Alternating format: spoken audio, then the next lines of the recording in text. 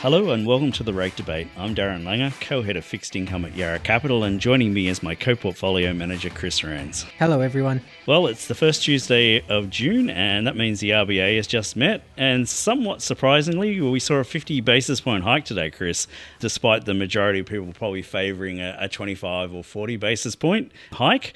I guess there were several things about the statement today that kind of made me a little bit more angry than usual. You know, we don't always get these things right, but on the face of it, today's statement sort of said to me that the RBA's probably moved into a bit of panic mode.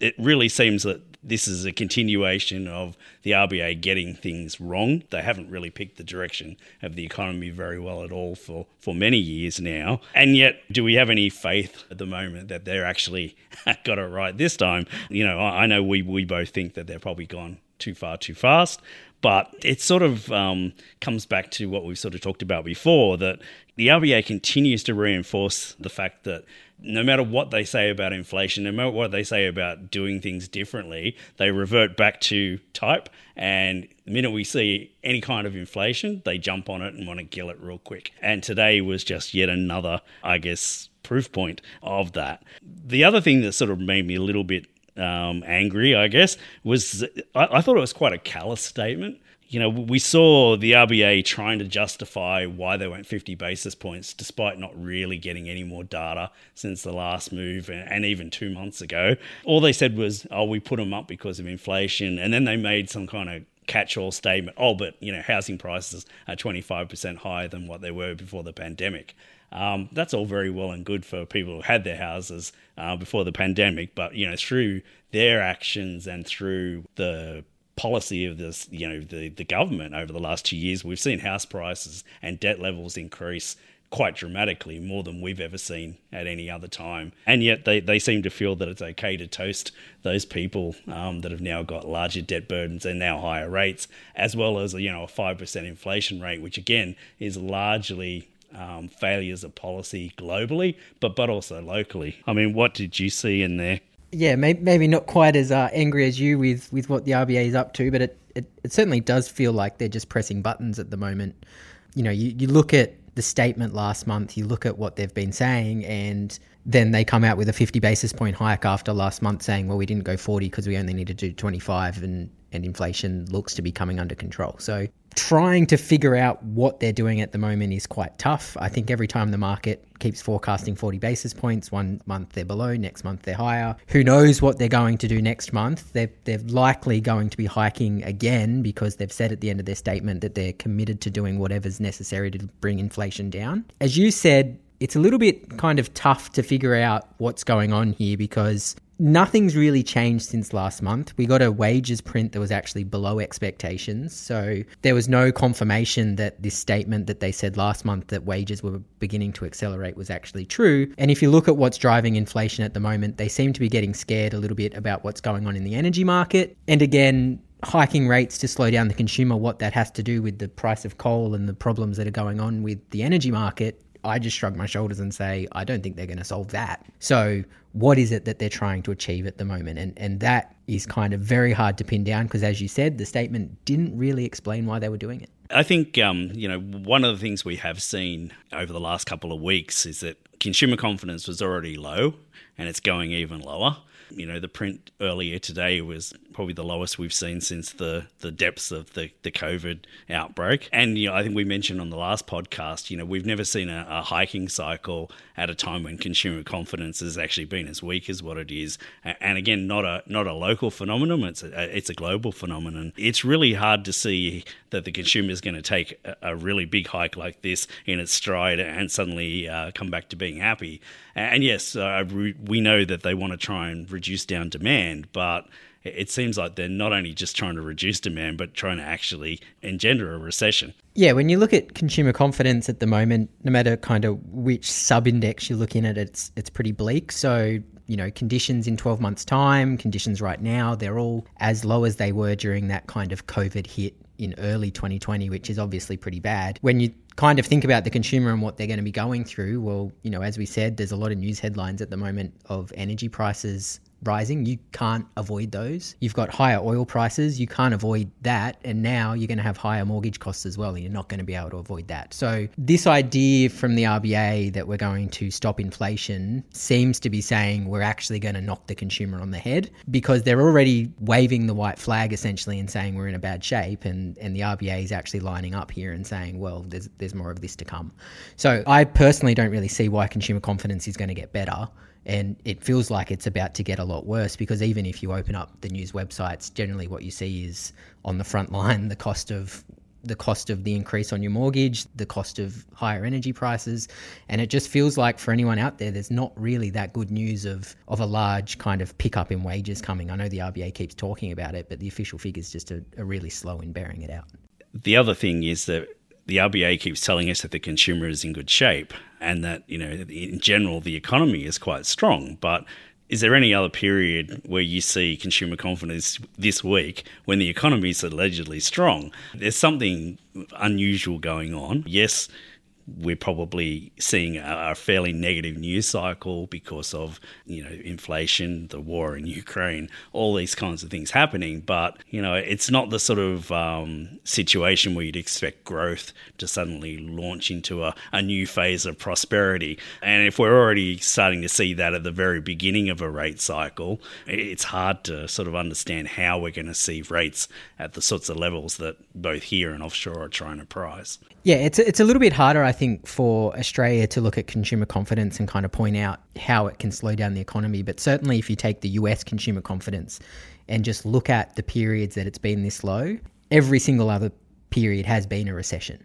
So the consumer is clearly sitting in a pretty poor space. And I think when we look at what the RBA is doing, the thing that kind of annoys me with the way that they react is that they're so focused on inflation. Now, I know they have that inflation target and that's what they're obviously trying to manage to. But if you step back and look at their actual mandate, they've got three things that they're meant to be doing. So they're meant to be looking for a stable currency, full employment, and economic prosperity and welfare of the Australian people. For the consumer to be kind of this down and one of your goals is economic prosperity and welfare, it just confuses me that you're going so hard so fast. The argument that we've been making for quite a while now is, yes, rates eventually need to go up, but they should be done slow and steady to give people time to kind of adjust to that. I certainly feel like the way they're moving now is going to put a bit of risk around the housing prices, and that is most of the prosperity in the Australian economy. Yeah, housing in Australia is really the canary in terms of how the economy is travelling. As much as people like to sort of say house prices don't matter as much as what everybody thinks, I think it's the water cooler topic of most offices and places of work, and I think it's very hard to sit back and say housing doesn't matter. Every piece of research we've ever done shows there is a direct correlation between house prices and the level of interest rates, and the COVID period has been yet another period where house prices have just taken off, even at a time when, people's, incomes were at threat. But if rates are low enough, people want to borrow money and they want to buy a house. The reverse happens when you start putting rates up. We're already starting to see, stresses within the building industry because of what's happened over the last 2 years. And then the chances are now it's all likely to reverse very, very quickly. And you go from that, typical boom into a fairly significant bust, which, is kind of Australia's method in the housing industry. But, it's not looking real good. And one rate hike, we've already started to see Sydney and Melbourne prices, which are probably the most reactive in the country, starting to decline. Yeah, if you look at house prices, if you take the timing of the monthly increases, we saw our first negative monthly increase since 2020. And it's come with that first rate hike. So clearly rates are having a very quick impact on the housing market. I think we can probably expect to see more negative monthly housing moves from here. The other thing that kind of points to this picking up pace is just what's going on in New Zealand. If you look at the New Zealand housing market, theirs did the exact same thing. On the first hike, the month-on-month figures went negative. And as the RBNZ has picked up pace, the New Zealand housing market is now falling by about 1.9% per month. That speed is basically the same speed with which prices were rising through 2021. So from this point, I think it's going to get harder for the housing market. It's probably going to get harder for the construction industry, which is already in a little bit of strife, as we all know. And the other thing that we'll eventually see is, well, we've already seen it a little bit, is those building approvals will start to come off and the construction outlook probably in 12 months' time will begin to fall. This is a bit more forward than obviously what the RBA is looking at the moment, but maybe that's how they're going to get inflation down, drag the housing market down a bit as well. Yeah, I mean, the RBNZ's obviously gone a lot harder than what the RBA has so far, but, it's probably a warning sign for the RBA to, think very carefully about how aggressive they're likely to be, unless they really do want to end up with a fairly significant decline in housing very quickly. Maybe they don't care that much about it. We've certainly talked about this many times before. The reaction function of the RBA is that if house prices start to fall more than 10, 15%, they're jumping in very quickly to start cutting rates. And that looks very likely at the moment if they keep on their current path. We mentioned too about the whole inflation and wages off the back of that. Again, something the RBA and the government to a lot of extent say the economy is really strong, companies are making lots of money, and yet the minute anyone asks for a pay rise, there's howling and complaining out there that we can't afford it.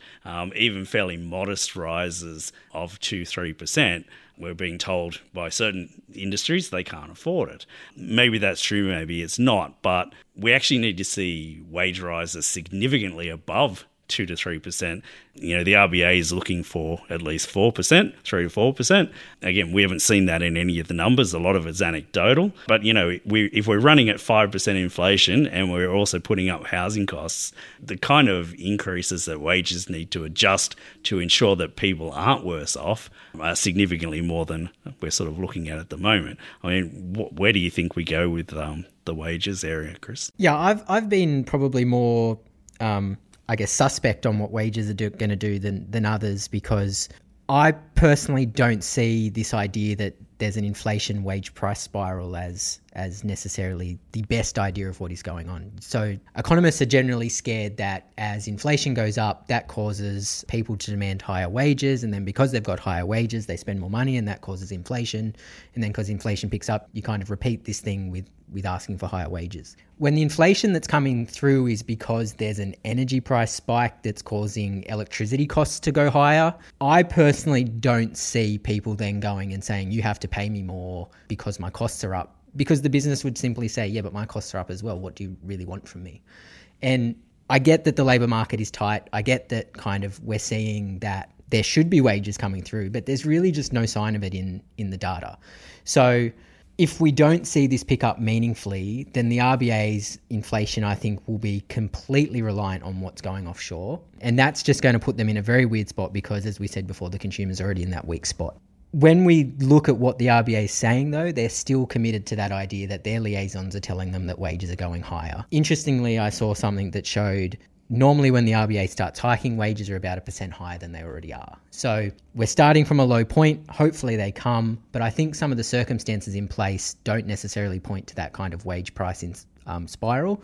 It's more a function of there's other circumstances here that are causing costs to pick up.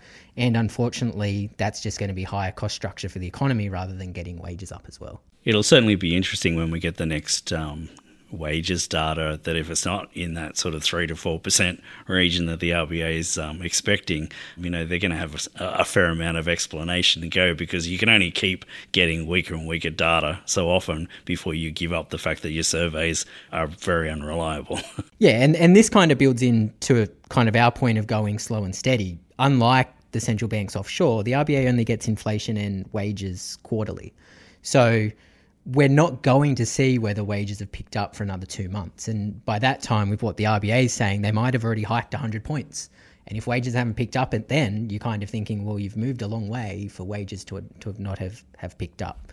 Whereas if you look at, say, the US or the ECB, they get those inflation forecasts and numbers monthly, and it's a lot easier, I guess, to react and kind of point out what's going on when you see that information. Looking forward, I think one of the really big risks to not just the RBA but central banks globally is that they tighten aggressively, thinking that they can control the inflation spike. But as we know, a lot of it is really coming from energy. You'd have to say the current energy mess that we're in is global policy failure.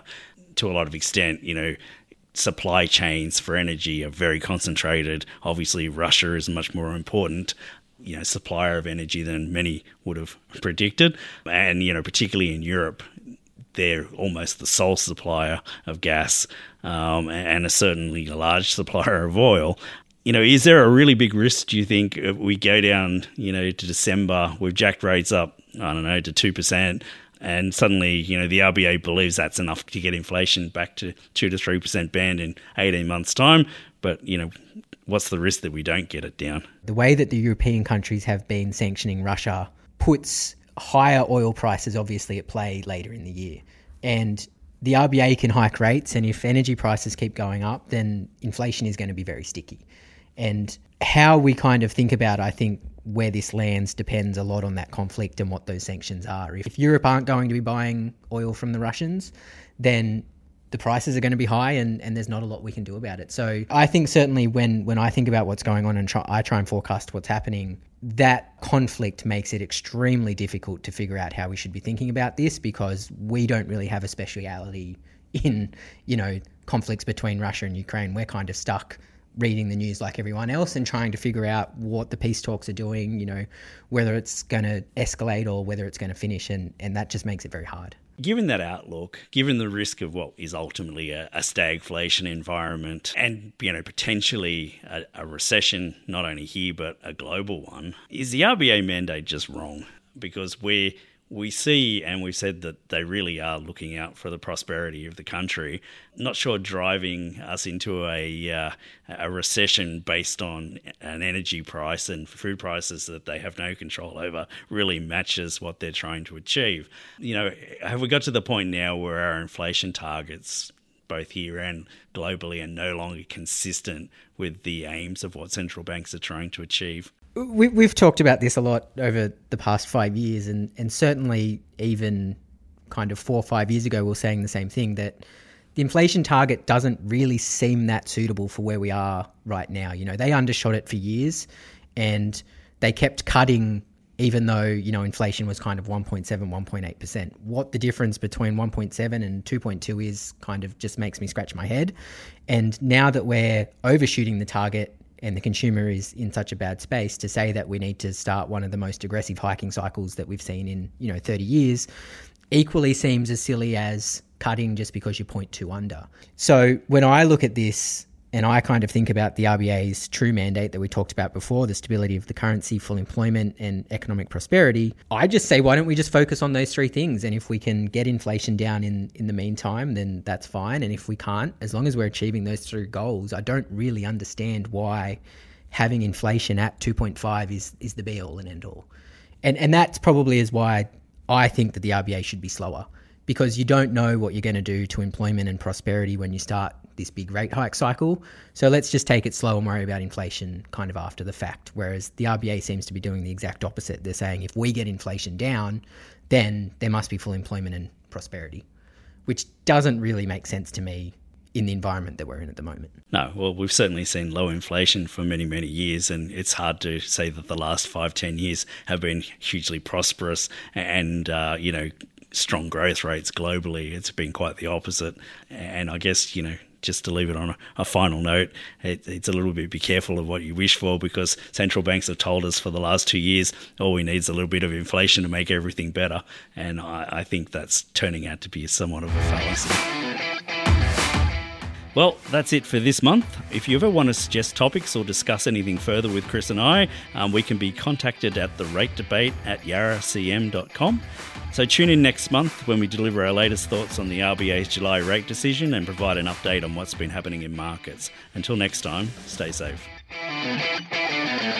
The Rate Debate podcast content may contain general advice. Before acting on anything in this podcast, you should consider your own objectives, financial situation or needs, and seek the advice of an appropriately qualified financial advisor. The actions based on information within this podcast are strictly at your own risk. Any mention of past performance is not a reliable indicator of future performance.